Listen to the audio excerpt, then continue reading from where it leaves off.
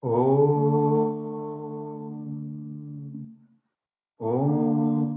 Sahanam Bhavatu Sahanam Punaktu Sahaviryam Karavavahai Tejasvinavati Tamastamavir Vishavahai. Om Shanti Shanti Shanti.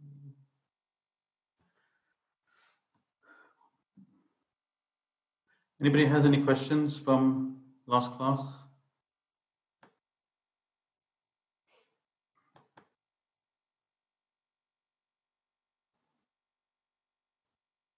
So just turn off the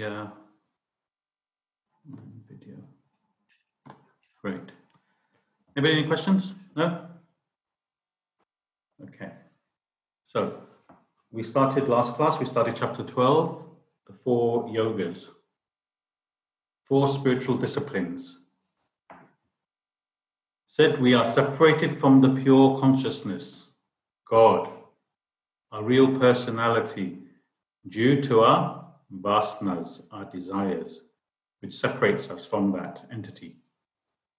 So to get back to our original state of Godhead, we have to what? Remove our vasanas. So the 4 yogas have been prescribed to help us remove our vasanas. The 4 yogas, the 4 paths are Bhakti Yoga, path of devotion, Jnana Yoga, path of knowledge, Karma Yoga, path of action, Hatha Yoga, path of compulsion. Yoga means to join. Join to something you have separated from. You have strayed away from the self. So all attempts to get back to the self is called yoga in Sanskrit, religion in English. So this is our mission in life, to reunite with our original personality. So 4 yogas, because there are 4 categories of human beings, based on the quality of their minds and intellect, their inner nature. So you take up a particular path, particular yoga discipline based on your nature. Emotional nature. This person's mind is stronger than his intellect. Therefore, path of devotion, bhakti yoga. Second category is a person with an intellectual nature. In this person, the intellect is more developed than the mind. Path of knowledge, jnana yoga. So the third type is one with an active nature. Both the mind and intellect are equally developed. So for this kind of person, a path of action is given, karma yoga. And the last, hatha yoga, a person who is indolent, neither of the 3, lazy. So physical postures are given to that person to wake them up so that she can start feeling and thinking. Is everyone clear on that? Any clarifications?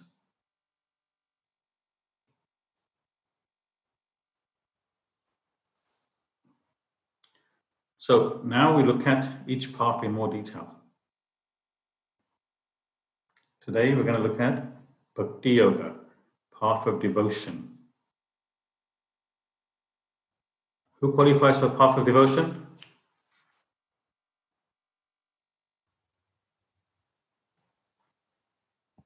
Whose mind is more stronger than the intellect, more devotional, more emotional.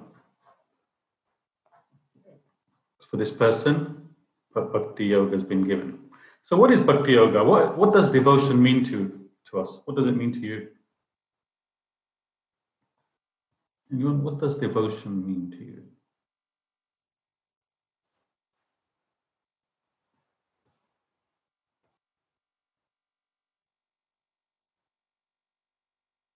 Okay, what does devotion mean?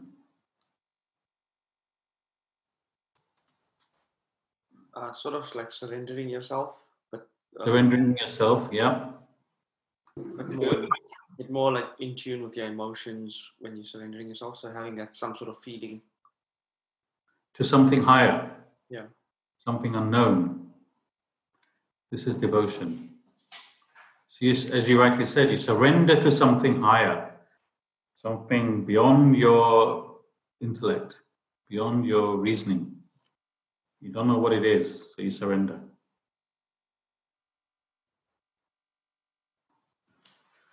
Right, Ravi.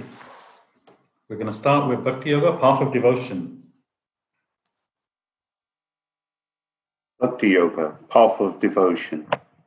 Bhakti means devotion, and Bhakti Yoga is the path of devotion, designed for persons in the emotional category.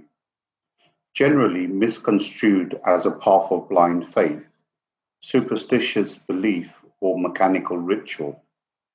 Bhakti is not merely a fanatic attachment to a personal God to the exclusion of other gods, nor does it mean a zealous upholding of a cult or creed against others.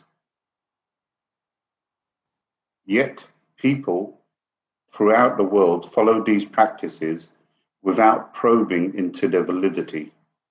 The religious prayer and worship is directed merely to gain either material benefit or mental solace. So, what is that saying?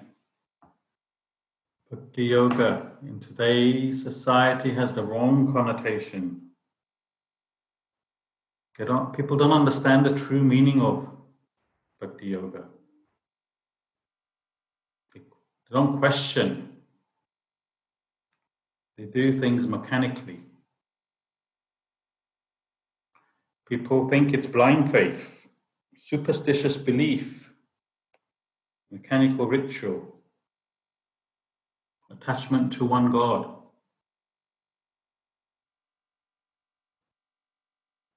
You think you're different from others. No one checks. Only my God is the real God. Only this way. Only this temple. Prayer, worship directed mainly to gain either material benefit or mental solace. To get peace, material things. Let my child pass his exam. Let me get a good job. Make me rich. These are all our prayers. We believe only our God will take us to the end. This is what we believe, most people.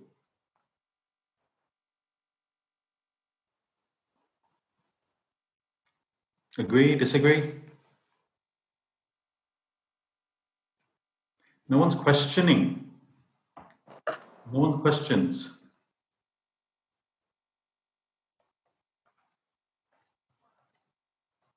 We have to think about it. How are we praying? We have to think about that. Nothing wrong with questioning it. Am I doing it right? After today's class, you'll be able to know exactly what is right and wrong. Today's class is very important if you're a devotional person. Ravi. Prayer is not beggary. Moreover, mere asking will not help. Yet people make selfish demands in their prayers without paying the price for them. They want to harvest without sowing seeds, eat without producing. The law of life is that you get what you deserve, not what you desire. You are rewarded by your work, not for your work. Work performed brilliantly need not solicit any gain. The work itself earns the reward. The same law holds good in the spiritual field as well. People make selfish demands in their prayers, beg for favors, implore with tears, but the unrelenting law of life has no room for weak pity.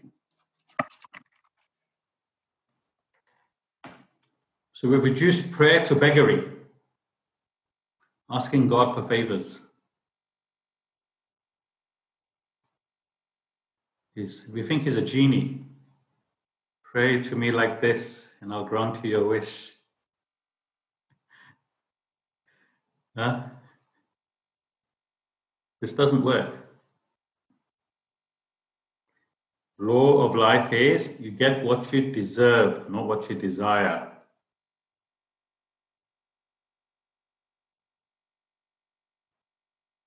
Why is that? You get what you deserve, not what you desire. Why is that? Any idea?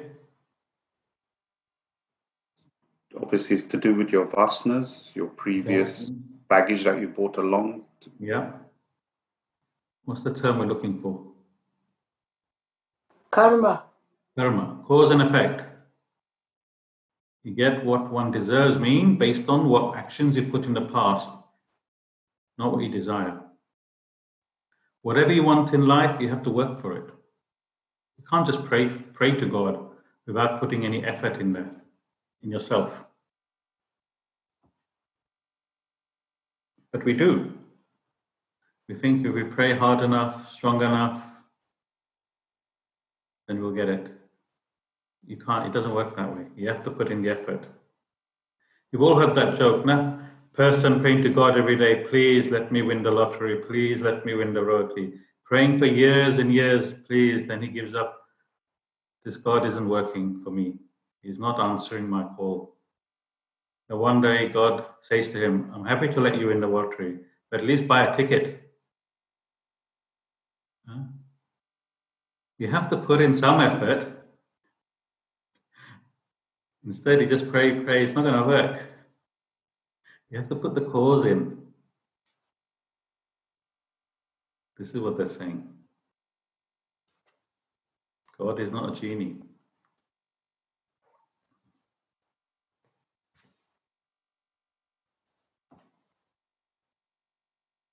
Ravi.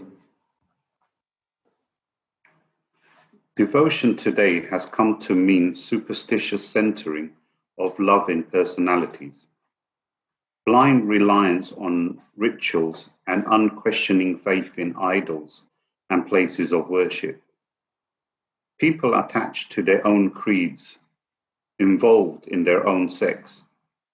They restrict themselves in their particular idols and have lost the Catholicism of religion.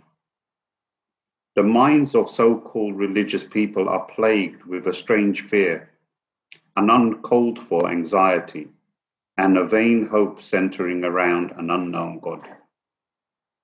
And they direct their desperate feelings towards holy bodies and idols, relics and rituals. Such devotion reaches one as far as those outward forms and places go, no further than that. Idols have no doubt a place and purpose in spiritual practice, but few realize that an idol is meant to reach the ideal and that an idol is not the ideal. The idol has no meaning or purpose without an ideal. It is a means to an end, not an end in itself. Not realizing this, most practitioners in the devotional path are stuck to their idols, with no concept of the ideal it stands for. A devotee may use an idol only to reach the ideal, but he must go beyond the manifest form or person to gain the unmanifest reality. What's that saying? What does that paragraph say?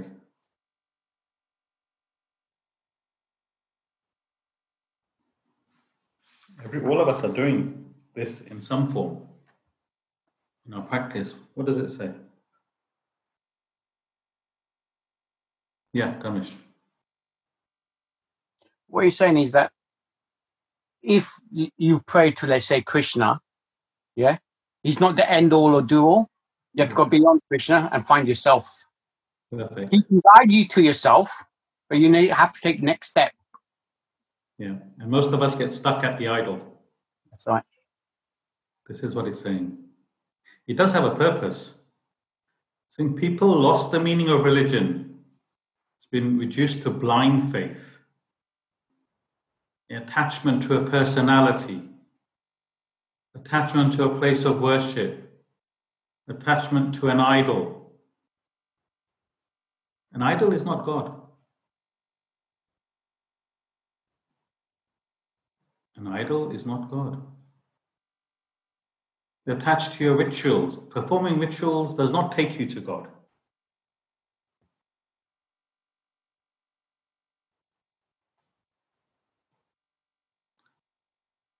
Attached to a dead body of a holy person, that dead body is not God. Attached to a temple, attached to a church, mosque, neither of those are God.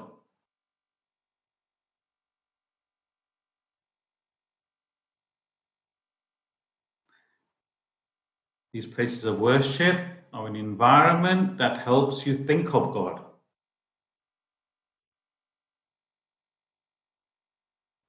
It's a conducive environment to make you think of something higher. If you can think of God without them, you don't need to go.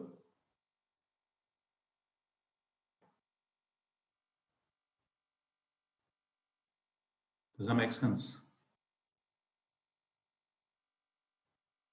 Wordsworth poem, The Daffodils. He saw the daffodils and made him think of the higher, made him think of God. Why does he need to go to a temple, church, or mosque? He's already thinking of that higher. But people who cannot, they need to go. So it's an environment that they can think of that.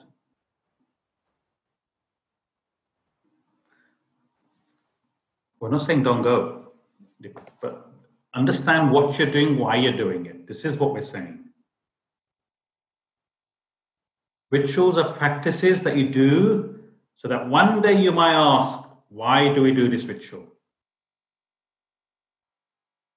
And someone who knows will say, because it reminds you of the one God.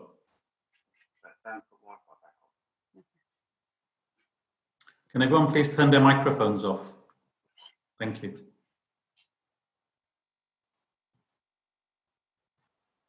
So doing rituals blindly doesn't help you. But we get so involved in the ritual.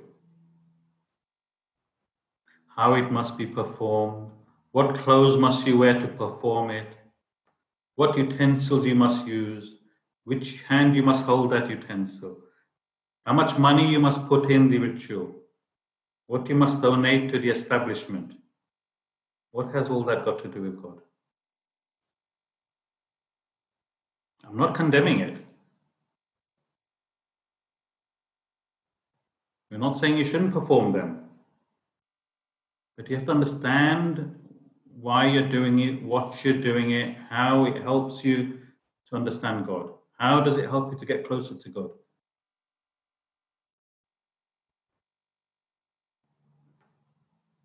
People are just doing these things and are stuck to it religiously. And they think doing it is being religious. So you have to use these things as props to help you get to the ultimate, to the manifest God. These idols, rituals are to get you to the ideal. Does anyone know why rituals were developed, why they were made? Anybody have any idea? It's discipline. Discipline, okay. Anybody else? Focus. Yes. Yeah, Dharmesh? To remind you there is a God. Remind you there is a God. Okay. That's all it is. And once you get to that step, then you look for the higher, hopefully. See, now you know. Today you've understood that it takes you to the higher. But how many people don't know that? They're stuck with the rituals. This is what we're saying here. They're not looking beyond it. It's a stepping stone. The rituals were developed thousands of years ago because to preserve this knowledge. People weren't able to understand this knowledge. So rituals were given to perform. One day they'll ask, why am I doing this ritual? And that day they will start looking for the information, the knowledge, that it's a idol to take you to the ideal.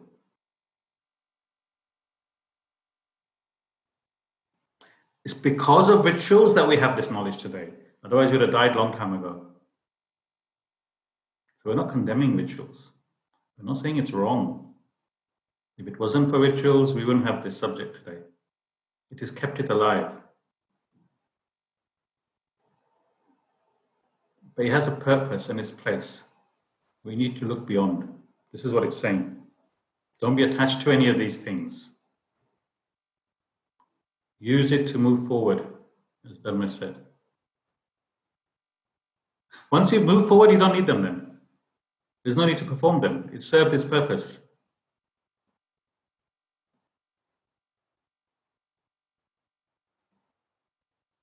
You have to use these things as props to help you get to the ultimate, to the unmanifest God. Idols, places of worship. Any clarifications?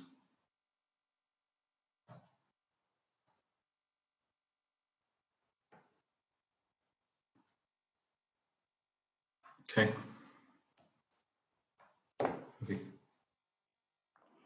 An idol may be a living person or an inert object, substantial or insubstantial. It is meant to represent the ideal that is sought. Like a national flag for a nation, the flag is the idol used to develop national consciousness. The ideal set for the people. Imagine a person with a deep regard and respect for his flag.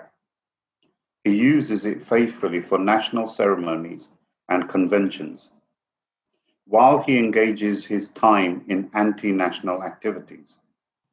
Such is the state of devotional people today. They stick to idols, hang on to personalities, get addicted to ceremonies and rituals, run after pilgrimages to places of worship, with no sight of an ideal. They miss the soul of prayer and worship. They take the husk and throw the grain away. So, saying, people are fearful. You see, once you start practicing certain things and you've been doing it for many years and generations, people are fearful to let it go. This is the problem. But you would let it go if you understand that it leads to something higher. And it's meant to lead somewhere higher. All these idols stand for an ideal. Without an ideal, the idol has no meaning. National flag is not the country. It represents the country. You can't say the flag is the country. You bow to the flag every day, but you do things which are against the country. Break the laws.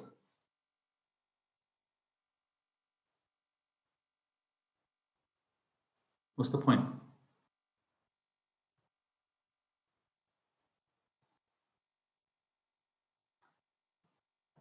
Idol has no meaning without the ideal. People fight, kill to defend their temple. It's a brick building.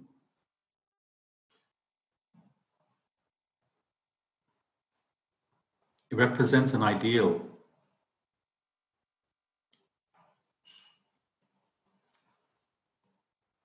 See, one thing you have to remember,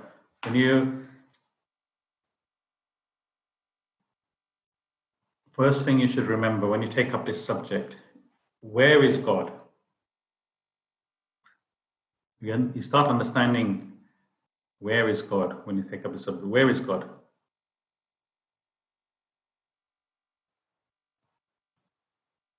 Where is God? It's nearer to you than you think. Anyone? Where is God? He's everywhere and nowhere Where is God? in us. Within us. We're part of it. Where are we looking for it? Where are we looking for God? We should be looking Out- inward. Outwardly. And where is he? Looking. He said. We're driving and going all sorts of places when actually he's inside us. Sounds silly now, doesn't it?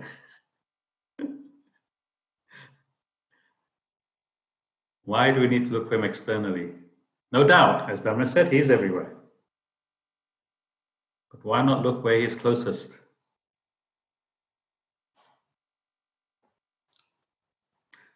This is supposed to make you think.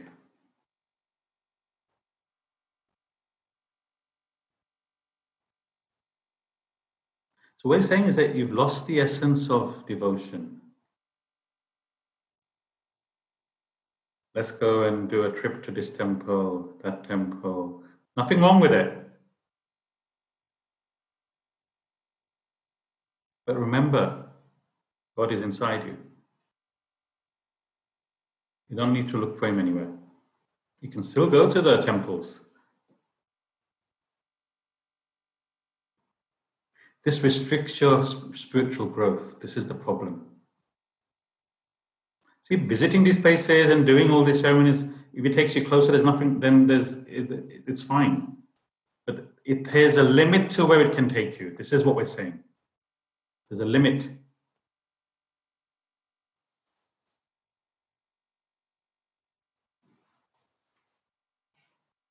Any clarifications?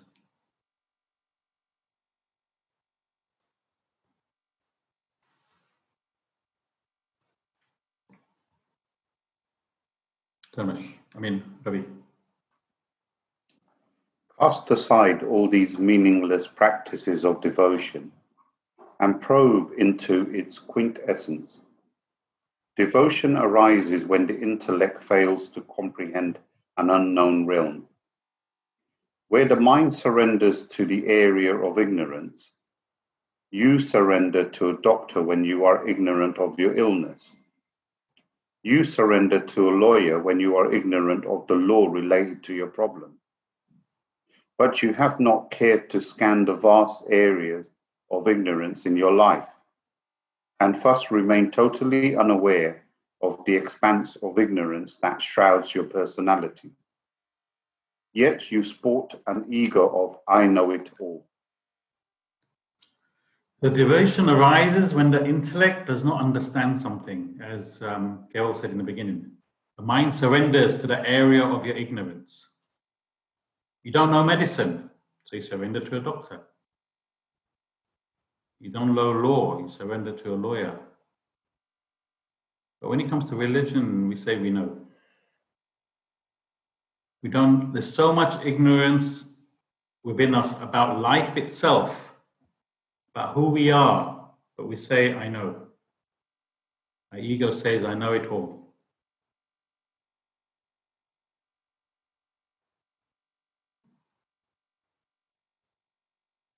Do you know? This is God. This is what God is. This is who I am.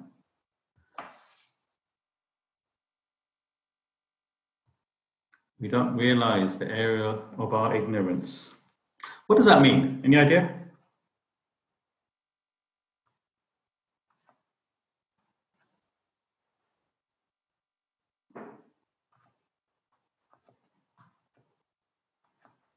It's time you examine your personality. Okay, we all know. Let me ask you. Do you know where you come from? We don't know where we come from. Do you know your purpose in life, in this world, when you're born? We don't know our purpose. Do you know where we go from here? We don't know where we go from here.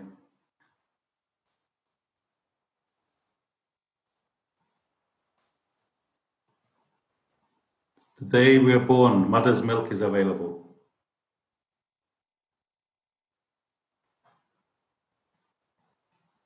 Oxygen is available.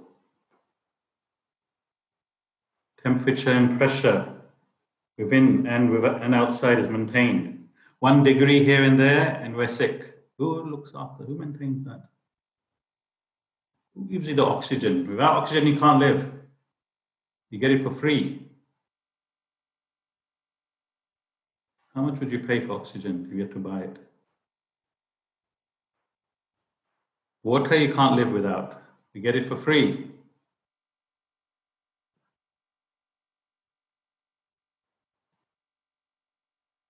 Temperature and atmospheric pressure maintained for your survival. Your nervous system.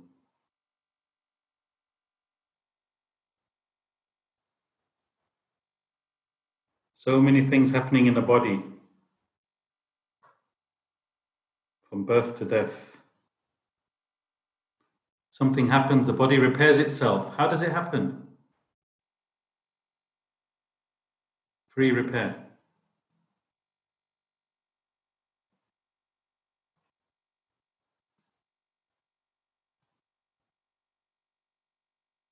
Some virus comes into you.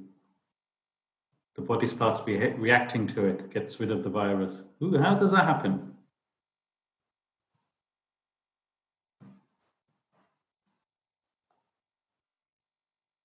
All these things are going on in our life. Do we know how this works? And we say we know. What do we say? I want more. All these things have been given to you for free already. And we say, I want more. Bella? We want more. Are we grateful for all these things that we get for free? Do you wake up every day and say, thank you for another day, I'm fit and healthy, I'm functioning? Who does all this? We don't know all these things and we say we know everything.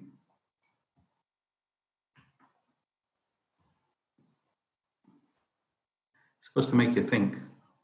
All the things we have, are we grateful for it? We're not, because we're thinking of what else we want. This is the problem. It's no one's fault. Everyone's the same. This is the area of our ignorance, it's saying. We don't know about these things. We don't understand. We have to find out.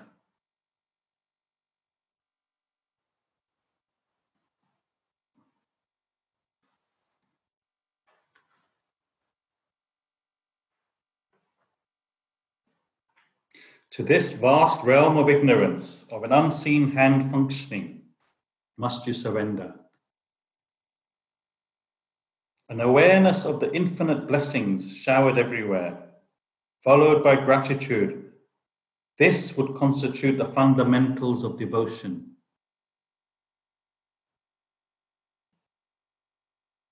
Devotion is to understand and recognize the splash of divinity manifested in every being, everywhere. To identify and merge with that omnipotent, omniscient, omnipresent reality. This is devotion.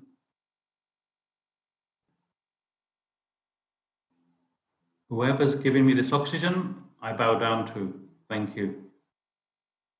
I surrender to you. This is devotion.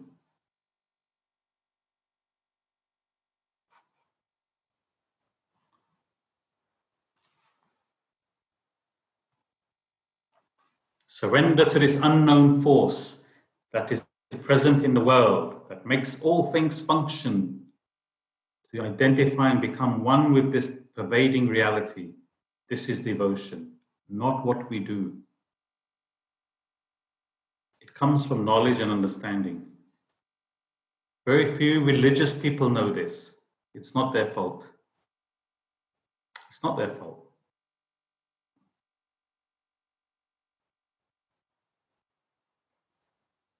Does that give you some idea of what devotion is? Any clarifications?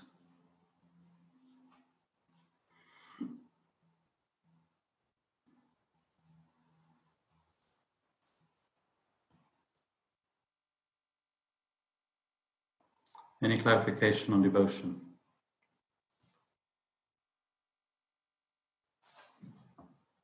Does it make sense? You can disagree, by the way. No one will condemn you for disagreeing.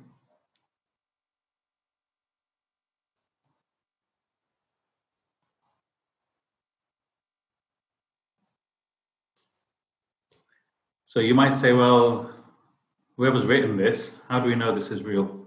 How do we know this is devotion? You can ask. Someone's written a book saying this is what devotion is. How do we believe him? That question should arise. Keval, huh? You're reading from one book telling me this is what devotion is. I've been doing this all my life, and for me this is devotion. How do I know what you're saying is right? You can question.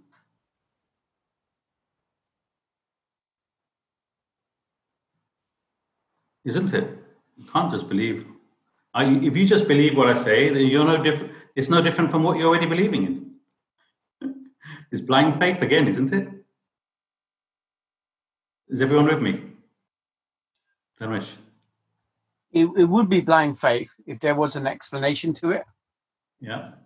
And the explanation makes sense. Okay. So hence, it's also a question that you probably work on later, maybe not now. And if you had questions, we would come back. Okay. Sounds good. So where have we got this from? First of all, what's the validity of this? Where does this come from? Who said this? I'm not saying it. Someone said it, and I've just read and learned, and I'm telling you. So it's not me who's come up with it. Who has said it?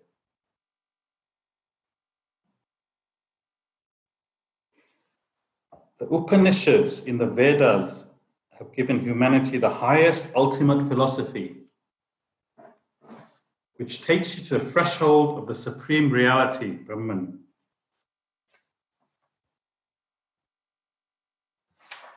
One of them, entitled Kenopanishad, roars the staggering truth in 5 consecutive verses. Has anyone, you've all heard of the Upanishads? Has anyone read the Upanishads? Any of the Upanishads? There's about 200 and something. Okay. So, if ever you get a chance to read the Upanishad, it's very terse to understand. If you can tune into the Upanishads, it is the greatest work you'll ever read. It takes you from this world and puts you on the doorstep of God. Literally. Literally.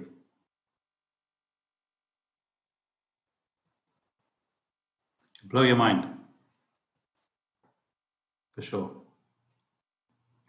So the sages who have written the Upanishads are talking from their own experience. They have reached the highest goal and they're explaining it to us.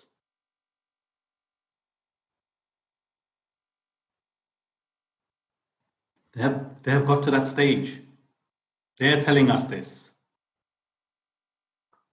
I'll read one verse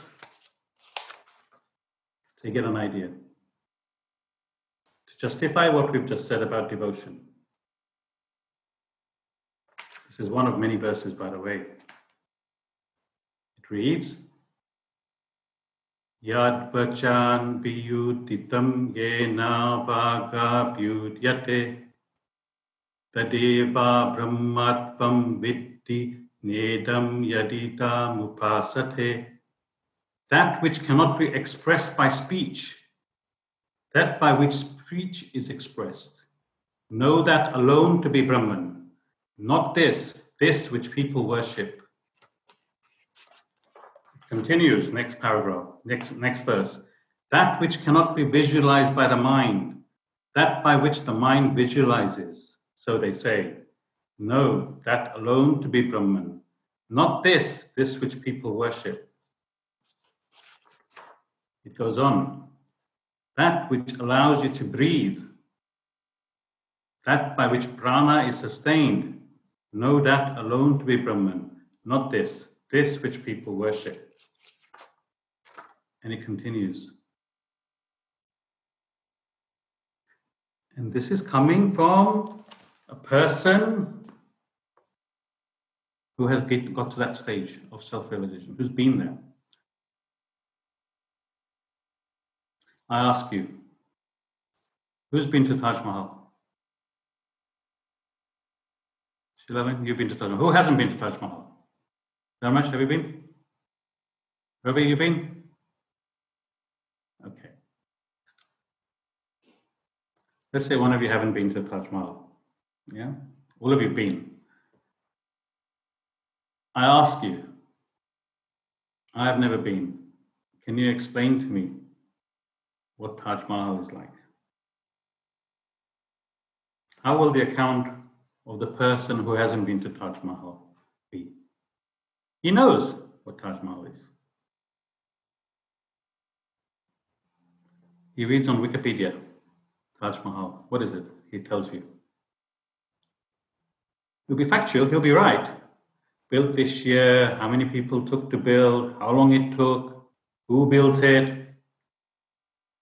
And he'll be right. He's never been, but he can talk to me about Taj Mahal. The other person, Shilaben, you've been. Your experience will be completely different. You'll be saying, when you see it for the first time, it makes you feel like you're somewhere else. You can feel the love that Shah Jahan had for his wife. You'll say, when you touch the stone, it feels so cool. Your expression will be different. Both will be right. You all with me? So the Upanishads, when the person in the Upanishads, the sage, talks about Brahman, he's talking from experience. He's been there. He's there, one. Then he's talking.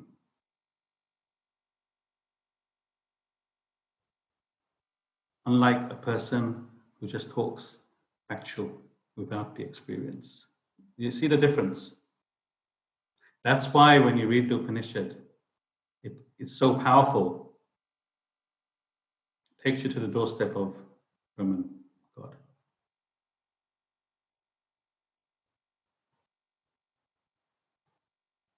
So they're saying this. This is what devotion is, not what you do.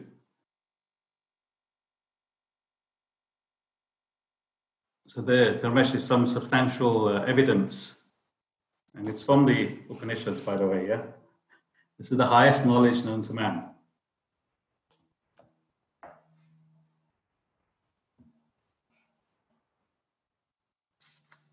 Ravi, can you read the Upanishads?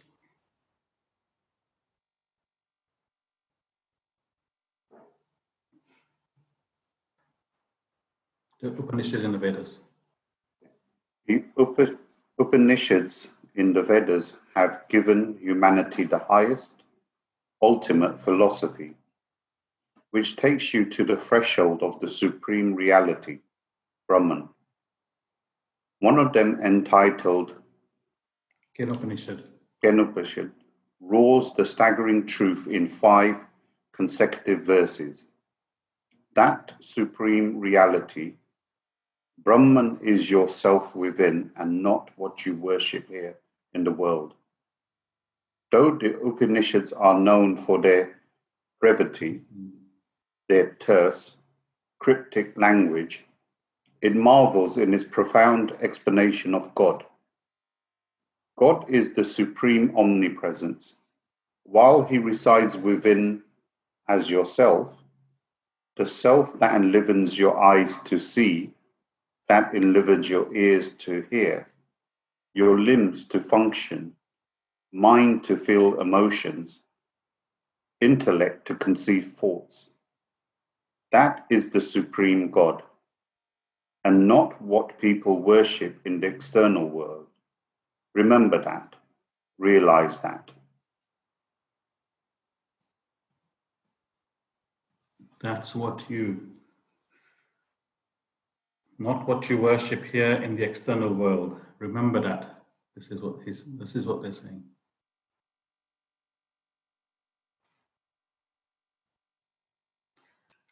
So, what are the qualifications of a devotee?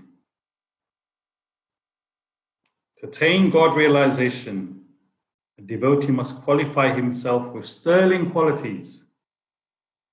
The Gita, in its 12th chapter, verses 13 to 20, lists 35 divine qualities that makes up a true devotee.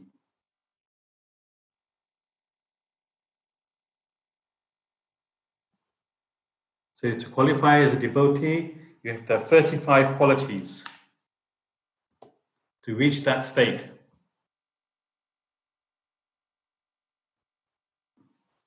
That then you are a devotee. That qualifies you as a devotee. We'll just go through a few of these, yeah? See how many you qualify for. Then you know which ones you have to work towards. Go. Hates no being. You can tick it off, yeah? Hates no being. Compassionate. Not possessive. Free from egoism. Unaffected by pleasure or pain. Forgiving. Always content. Uniting with self. Self-controlled. Firm conviction. Mind and intellect dedicated to self. Who does not agitate the world. Who is not agitated by the world.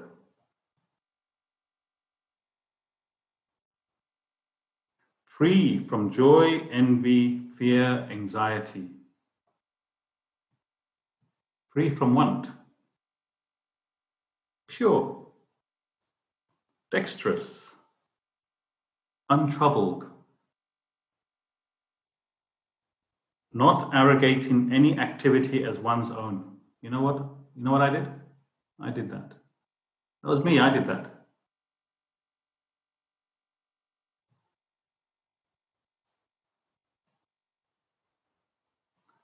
Neither rejoices, hates, grieves, or desires. Balanced in pleasant or unpleasant happenings. Unaffected by heat or cold, joy or sorrow, honor or dishonor. Free from attachment. Equal to censure and praise. Someone tells you off, it doesn't matter to you. Someone praises you, it doesn't affect you. Silent. Content with anything. Free from possessions. Doesn't mean you don't have to possess anything. Doesn't mean you give everything away. Mentally you're free from that attachment. Firm-handed. Endued with faith. Regards self as supreme. So to qualify as a devotee doesn't mean just going to a temple and bowing down. These are the qualities you have to imbibe in your life. People are going to say, oh, you know what, I've had enough of this subject. 35 qualities I have to develop. I have only 5 of these. How many more I need to get? But that's good then. You only need to work on 30. You should be positive. So don't be disheartened, yeah?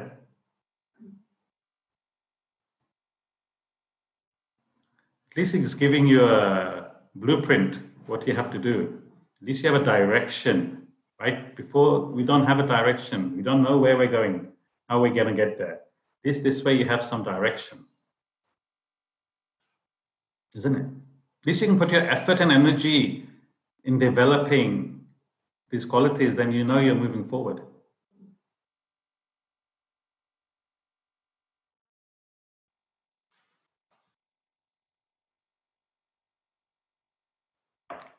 Ravi, devotee of God.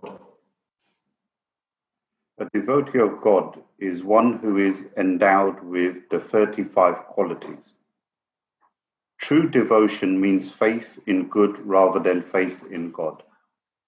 The general concept of devotion, bhakti, does not seem to have any bearing on these qualities. A person with none of these qualities is still reputed to be a great devotee. Bhakta. The non-essentials of devotion are blown up at the expense of the essentials. People in ignorance accept fanatic attachment and following of a particular deity or personality. Creed or cult as devotion. Devotion is not as simple as that. The devotional path requires a high level of discipline and training to develop the divine traits. Carry on. The real and earnest part of devotion is seen in the annihilation of the ego, self-effacement. A true devotee considers himself a spoke in the wheel of life, surrenders his individuality to the totality, to the general plan of nature, recognizes and feels the divinity in and around. So these days, due to ignorance, we are not aware of these qualities. Even a person who doesn't have any of these qualities, we think, what a great devotee he is or she is. Person doesn't have any of these qualities. But they do certain things, so we feel that they are a spiritual person. A mere attachment and belief in a deity or personality does not replace these qualities. Doesn't matter how many times you go to a temple or mosque or church. You have to go through a high level of discipline and training to develop these qualities. Only you can do it. The real path to devotion is reducing your ego, to eradicate your ego, removing your desires so the self manifests within you. The subtle intellect develops, manifests within you. So he tells you how to do it. A true devotee considers himself a spoke in the wheel of life. This is life, I am part of it. I'm not as important, I'm just as important as everybody else. I'm important and I'm not important. I just fit into the plan of things. Surrenders his individuality to the totality. I am just a spoke in a wheel. This is nature. This is the general plan of nature. I'm here for a short period, I'll be gone. Nothing matters. It's the journey. Make a big deal of everything. Just enjoy the journey. Be part of the establishment, as they say.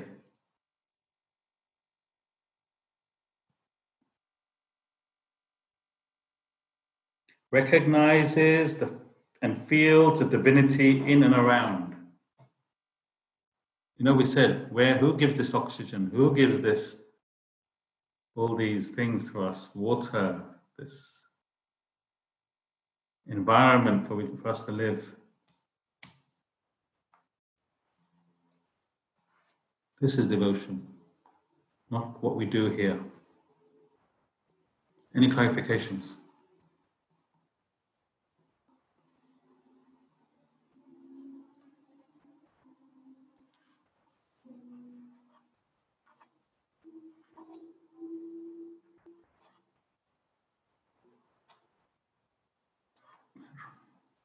Did you have a clarification, Sheila?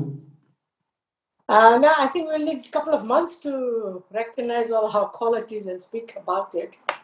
Couple of months, if we can do it, Yes. great.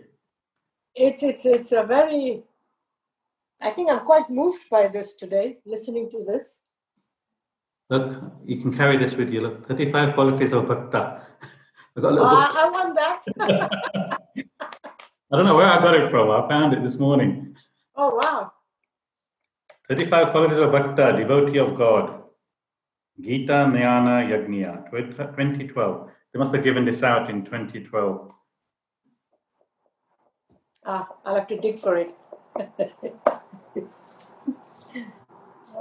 Not what you practice in the world. This is devotion. Just take that away. Question. Ravi. Devotion and love. Devotion and love are the same emotion, differing in direction, not in nature. When a feeling of affection, fondness is directed to your equals or lower beings or objects, it is called love. The same directed towards the higher is known as devotion.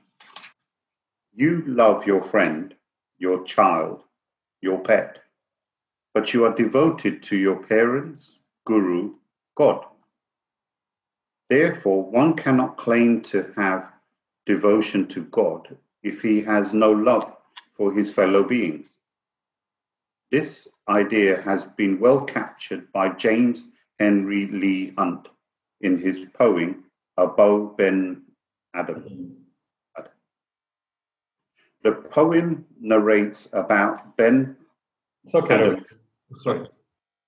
Devotion and love are the same emotion, feeling of affection towards objects and beings. Covered this last week. Affection towards objects and beings to one's equal or below is love. A feeling to your deity, parents, guru, God is devotion.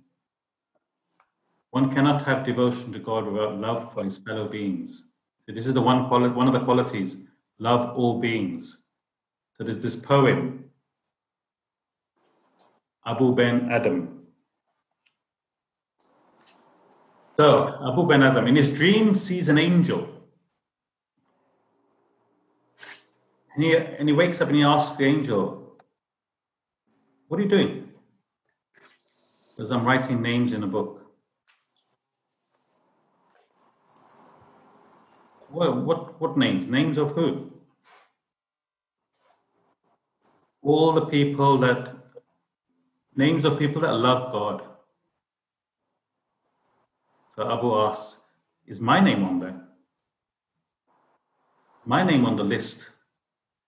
And the angel replies, "No, your name is not on the list." So then Abu, he says, tells the angel, "Okay, well, write my name as one who loves his fellow man." The angel wrote it and left. The next night, the angel returns and shows Abu that his name was first above all in the list that loved God.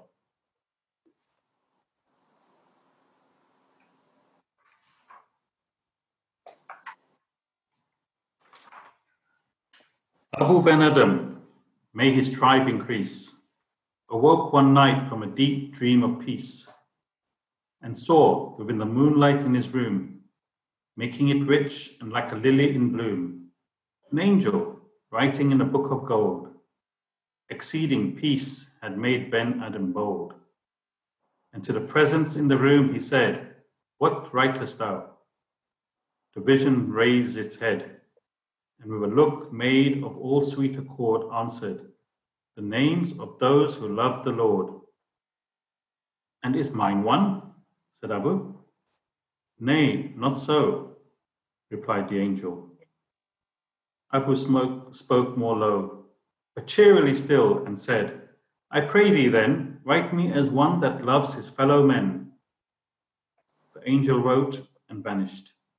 The next night it came again, with great awakening light, and showed the names with love of God had blessed, and lo, Ben Adam's name led all the rest. So that's devotion for you.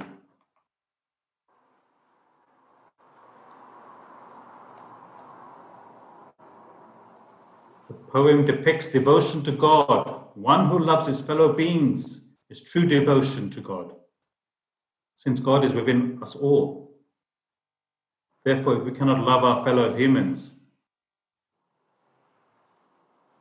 how can we love an unknown God?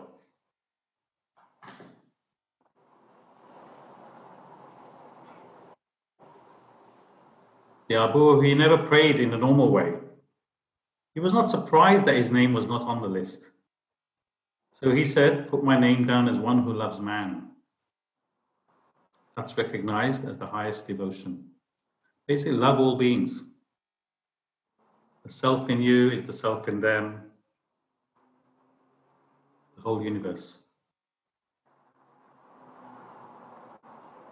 Any clarifications?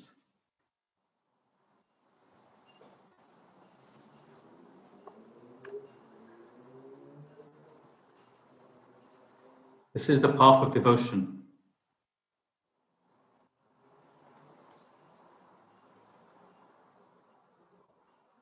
Next week, we look at path of knowledge.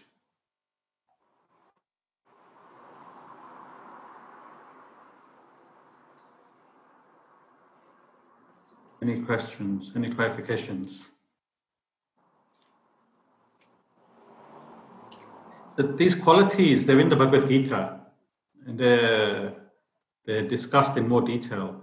So it tells you which chapter it is. So you're more than welcome to read more about it. 12th chapter, verses 13 to 20. For your reference, whoever has the Gita. Any Gita.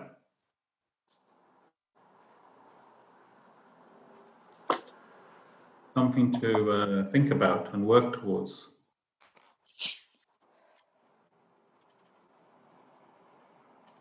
So question what how you're being devotional. Question what you're doing.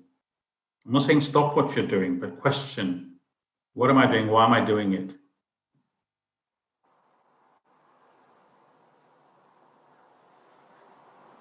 How does this bring me closer to God? And today you've really understood, or we've explained what God is.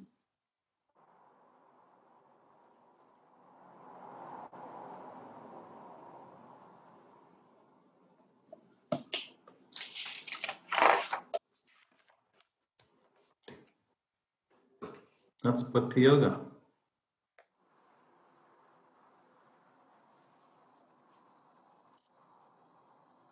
Everyone's so quiet. Krishna Ben, you enjoying the sun?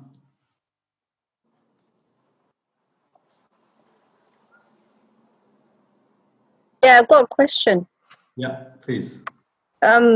You were, well, it was discussing that the self-realized souls were from a long time ago. How do we now know that the self-realized people who are now, say, talking or lecturing or giving these talks are doing the same thing? Because everybody's experience, as you said, will be different. So how do we know they're all saying the same thing? Because they're all ultimately talking about the same thing. If you read all the Upanishads, they're all talking about that one God. And their experience, their worldly experience, and the ultimate experience. And you'll find that generally there's a theme, and the ultimate experience is somewhat very similar. If you read the Upanishads, whichever Upanishads you read, the theme will be the same, even though they were written thousands and hundreds of years apart by people who are unknown to each other. Yeah, thousands of years ago, no books, no lectures, no Zoom. Yeah, everyone's experience was the same, but they explain it differently because it's an experience. But the theme of that experience is the same. Does that make sense? Just a minute. And that's why we can say that they're all saying the same thing, ultimately. They'll give different examples, they'll say in a different way, but ultimately saying the same thing. We only study 4 Upanishads in the ashram, but they're long. I mean, they're very long, and they're very deep. But the reason we only do 4 is because if you know these 4, then you know all 208, because the theme is the same. And it tells you the same thing, ultimately. You don't need to read 200 to understand there's only one God, and He's within you. So the Bhagavad Gita, I tried reading it, but it's really difficult to understand. First of all, which one are you reading? Are you reading the one or a different version? I think it's a different version. So, as I said to somebody else previously, different Bhagavad Gita, all the Bhagavad Gita verses are the same in all books. Okay. But it's the interpretation is different by different people. The verse is the same, but the interpretation is different. If you're a devotional person, the interpretation will be devotional. If you're an intellectual person who deciphers the Bhagavad Gita, which is what we're doing, it's an intellectual basis of understanding. Practical. So different versions decipher the Bhagavad Gita in a different ways, based on who's doing it. Like Hare Krishna version of the Bhagavad Gita is more devotional. They believe Krishna is God and that's it. Okay. So we just need to be aware that whichever version we're using may be slightly different, and it's our take on it. That's the important bit. Interpretation is different. Explanation is different. When we do it, we'll be doing it on the same lines as we've been doing it. See, all these classes we're doing now, all these classes we're trying to understand, it qualifies us to be able to read the Bhagavad Gita. All right, okay. So should we be using the Bhagavad Gita alongside this as well? Because you mentioned a few verses from there. Yeah, I would. For example, we just talked about chapter 12, verse 13 to 20 talks about the 35 qualities of human being. You can pick up any Bhagavad Gita; it'll give you that because the verses are the same in all Bhagavad Gita. Okay. But I wouldn't study the Gita until we finish this book, because your understanding of the Gita will be much more deeper and better, because you'll know all the basic terminology, the foundation. Yeah. That's why I'm having difficulties, because I just... Oh, you're having difficulties. You're not qualified yet. You're not prepared, and you're reading one that doesn't agree with your understanding. Okay. I should stop that.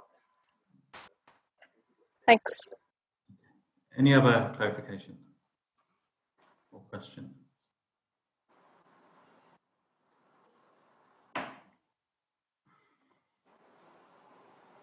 So the plan is, in the next few weeks, once I finish the Bhaja Goindam with the Bolton group, take me another few weeks, I think.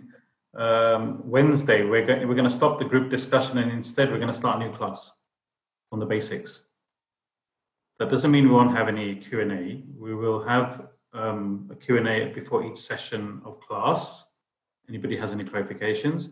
And if need be, we can always have a group discussion session every fortnight or monthly based on your questions. Yeah, we can always conduct that. But I think it's better if we start a new group starting from the basics on a Wednesday. So bear that in mind, whoever wants to join.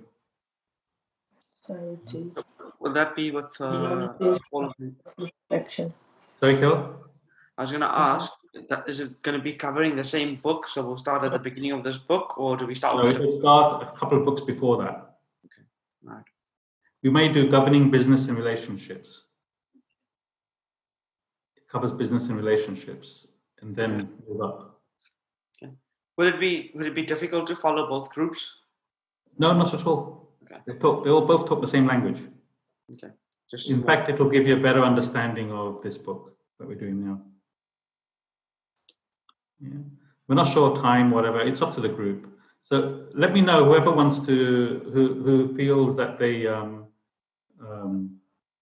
because I need to get some idea of numbers, how many people would be interested in that Wednesday group, you know, and then we can do that. Because I know a few people have expressed their interest in doing that. But it will be video only, yeah, no audio only. Everyone will have to, you know, because that's the only way you can focus, and I know if you're getting it or not and understanding it.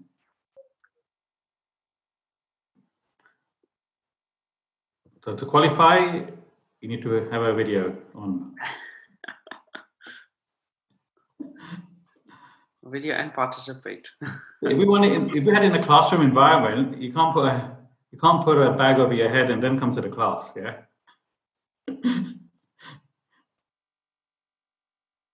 So, but that's for the qualification. So let me know, guys, numbers. Maybe you can, on the WhatsApp group, you can just say, you know, who's interested. It'll be in a few weeks' time. Okay, if there's no more questions, clarifications. Enjoy the rest of your day.